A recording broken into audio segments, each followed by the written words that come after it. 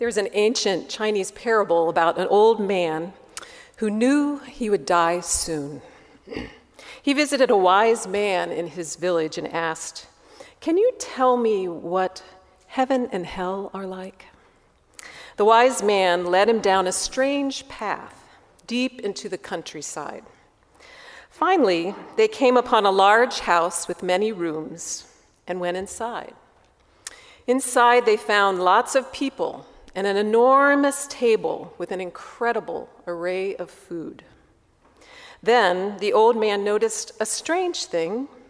The people, all thin and hungry, were holding chopsticks 12 feet long. They tried to feed themselves, but of course, they could not get the food into their mouths. The old man then said to the wise man, "Now I know what hell looks like. Please show me heaven." The wise man then led him down the same path a little farther until they came upon another house similar to the first. They went inside and saw many people well fed and happy. And then the old man noticed that they too had chopsticks 12 feet long. This puzzled him, and he asked, "I see all these people have chopsticks 12 feet long, yet they are well fed and happy. Please explain." And the wise man replied, "In heaven, we feed each other." In my work as a hospice chaplain, it probably won't surprise you to hear that I occasionally explore the idea of heaven and hell with people, actually more often heaven. And these conversations have led me to personally reflect on this idea of heaven, and I've landed firmly on the conviction that we are here to create heaven on earth, or at least try. And that leads me to love and compassion and all the ways I am in relationship with people and the planet. I have to say, I haven't had very many patients wanting to contemplate the fiery depths of hell. In fact, most people want to talk about the ways that their life has had meaning. And more often than not, it has to do with relationships and with love. Family, friends, love found, and love lost. As Unitarian Universalists, some of our ultimate values are relationship, our interconnectedness, and the power of love. We say love is the spirit of this church and service is its law. We like to say we are love's people.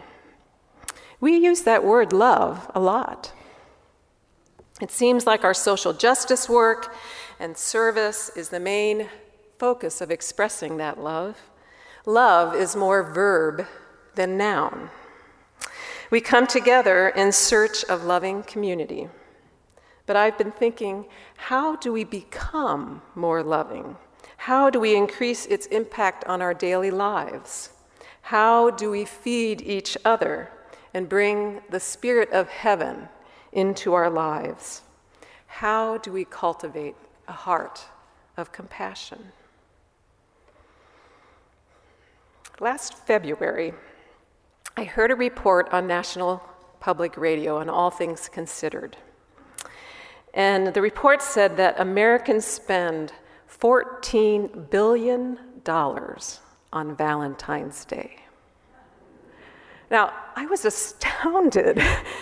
Maybe $1 billion, but $14 billion. So I went to the website and I re-listened to the podcast, and I had heard right that Americans spend $14 billion on Valentine's Day. Now, I don't think it's an exaggeration to say that it is the American way to say how much I love you by spending money and purchasing products. But it could signal a deeper striving for time set aside for love, for connection, a way out of the isolation often found in our work or in the daily routines of our lives. I've always been a little cynical about Valentine's Day and these four mentioned economic didn't help that cynicism. But I find I'm softening a bit. A holiday to celebrate love. Perhaps we need more of them. After all, don't we say love is at the center of what we do? If my work with the dying has taught me anything, it has taught me to want to pay more attention to love, nuance it, expand love's reality in my life. I am challenged to cultivate compassion and grow more loving. And so kind of doing this thinking about love, I found it's actually kind of hard to find a definitive meaning or a definition of love. It's an abstract idea rooted in feeling directed towards another, though some would argue that love is more action than feeling. There's a complexity to love. It turns out love is interpreted in different ways. There are scientific explanations about the center of emotion in the brain, and that, brain chemistry, and that our hormones relate to being mammals, which have led us to love. Or the psychological theories about emotional affection, attachment, and pleasure, learned behavior. And then religions focus on love as devotion, or in the feeling of oneness, or the belief that love comes from God, and God provides unconditional, universal love. But they all agree love is central to a meaningful life. Even many non-Christians recognize the words of the Apostle Paul in 1 Corinthians. And we heard this paraphrased in our opening hymn. If I speak in tongues of mortals and angels but do not have love, I am a noisy gong or a clanging cymbal. And if I have prophetic powers and understand all mysteries and all knowledge and have all faith, so as to move mountains, but if I do not have love, I am nothing. If I give away all my possessions and I hand over my body so that I may boast, but I do not have love, I gain nothing.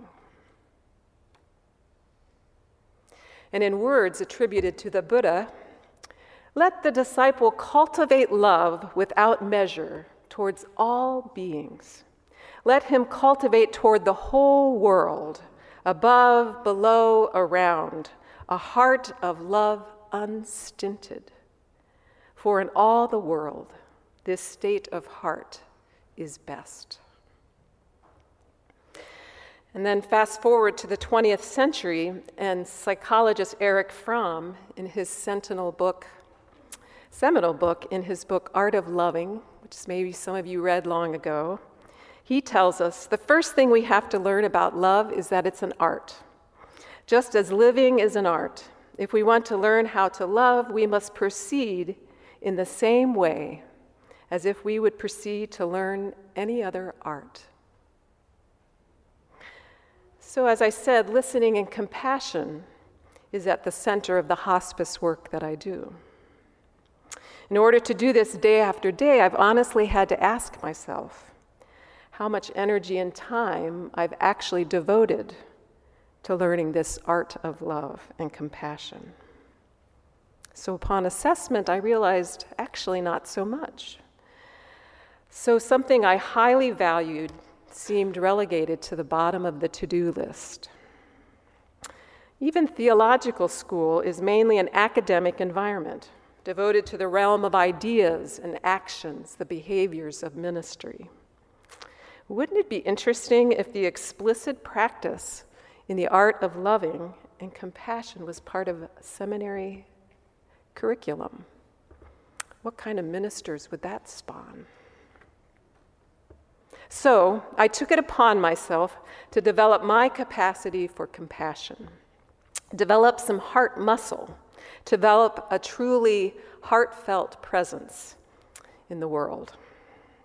Fromm tells us everything else is considered more important than love. Success, prestige, money, power. Almost all of our energy is devoted to these aims, and almost none to the art of loving. When my husband Jeff and I bought our house, now almost 25 years ago, I was determined to try my hand at gardening. I'd never gardened much and was thrilled to have my own backyard to experiment with. I got books from the library, I plotted and I planned. I learned as much as I could about the art of gardening from my friends, from master gardeners. And then Jeff and I double dug some new garden plots in our backyard along our back fence. Back-breaking work that we hoped would result in beautiful flowers and herbs for years to come. That first year, I diligently weeded and watered. The second year, I diligently weeded and watered. And then I had trouble keeping up with those weeds. And then some fungus started to develop on the Monarda, and then some of the leaves on a plant that I can't even tell you the name of anymore started to kind of roll up with aphids. The honeymoon was over. I didn't realistically have the time to devote to such a big garden, not to research, not to weed, not even so much to savor its beauty. I love the idea of it, but I have been a kind of a failed gardener. I'm good at other things, but I fail at gardening. But I see how the hard and ceaseless work of cultivating a garden mirrors the attention and time needed in love. We must cultivate the potential beauty and deep roots found in our hearts. The sun must shine on our heart in order for it to grow. One must never be satisfied with one's ability to love. Buddhism offers a spiritual practice in the art of loving. In Buddhism, there is a 2,000-year-old meditation called loving kindness that systematically develops a quality of loving acceptance that grows one's capacity to love. The Buddha advocated a middle way, a spiritual path that is aimed at uncovering the illusion of separation and allows its practitioners to find a way to deep happiness and connection. This freedom is described by the Buddha as the liberation of the heart, which is love. Meditation teacher Sharon Salzberg describes the practice this way. In doing loving kindness meditation, we gently repeat phrases that are meaningful in terms of that which we wish, first for ourselves and then for others. We first begin by befriending ourselves. Classically, there are 4 phrases used, though in modern practice, particularly in the West, there is flexibility in creating more personal language. Here are the traditional phrases. May I be free from danger. May I have mental happiness. May I have physical happiness. May I have ease of well-being. Over time, these phrases are extended to include a dearly beloved, then a neutral person, and then a hostile person or enemy, and finally, to all beings. The idea of happiness, along with the universality of suffering, is central in Buddhism. In the West, we tend to think of happiness as kind of trite, and we would prefer to be joyful and to have an intense, wonderful feeling. Yet, one of the insights of the Buddha was the cultivation of equanimity, this idea of evenness of temperament. So a gentle happiness is the desired state. People who do loving kindness meditation find an increased acceptance for the way things are and to begin to experience a wholeness and a heart filled with love, with happiness. I began to do this practice regularly about a year ago, and it has slowly changed me. Loving kindness meditation is not just viewed as a sitting meditation, but one that is brought out into everyday life. And this is how I use it. I began to say these phrases while driving in the car on the way to patients' houses, at my lunch break, or, one of my favorites, while sitting at a traffic light. You use it, you do it whenever you have a couple of minutes. I send this loving kindness to myself, to my family, colleagues, patients, to difficult people in my life, to all sentient beings. I feel more connected to everybody, even the driver who cut me off on the highway. Gradually, I have found a deeper heart of acceptance. It is not choosing something to love, but choosing to become more loving. It is cultivating a heart of compassion, so needed in this world today. It is focusing on the inner place of intention that then expands the possibility of our actions. It's focusing on your inner place of intention. There's a hymn in our Teal hymnal that is adapted from the loving kindness meditation. Sometimes I sing it in the car. And so now I invite you all to sit back, close your eyes if you wish, place a hand on your heart if you wish, and receive this song.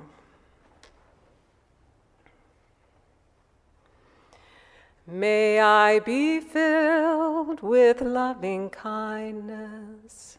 May I be well. May I be filled with loving kindness.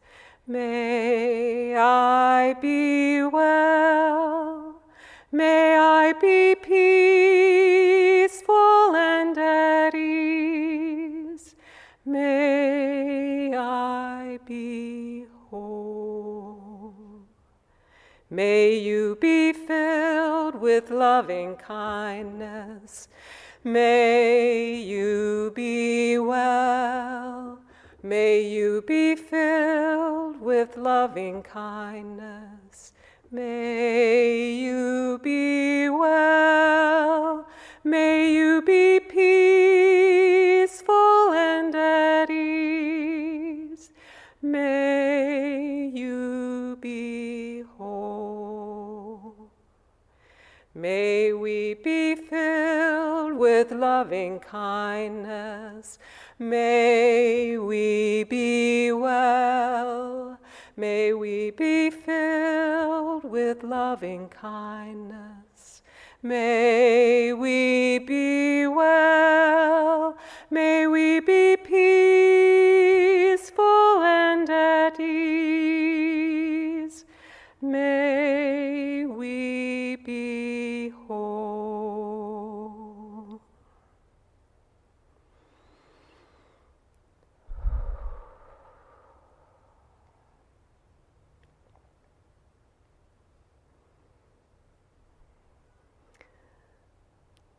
When you're ready, you can open your eyes. Someone once said, "Love is your capacity for taking tension."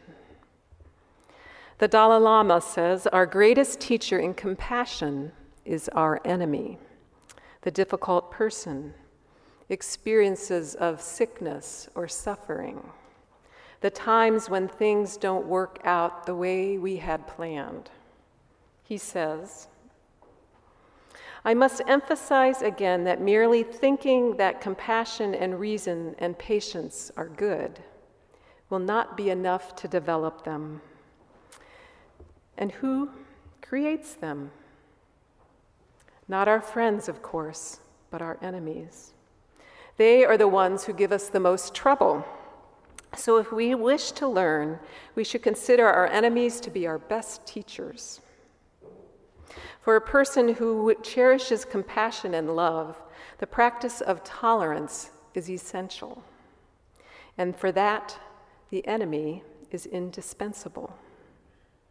So we should feel grateful to our enemies for it is they who can best help us develop a tranquil mind.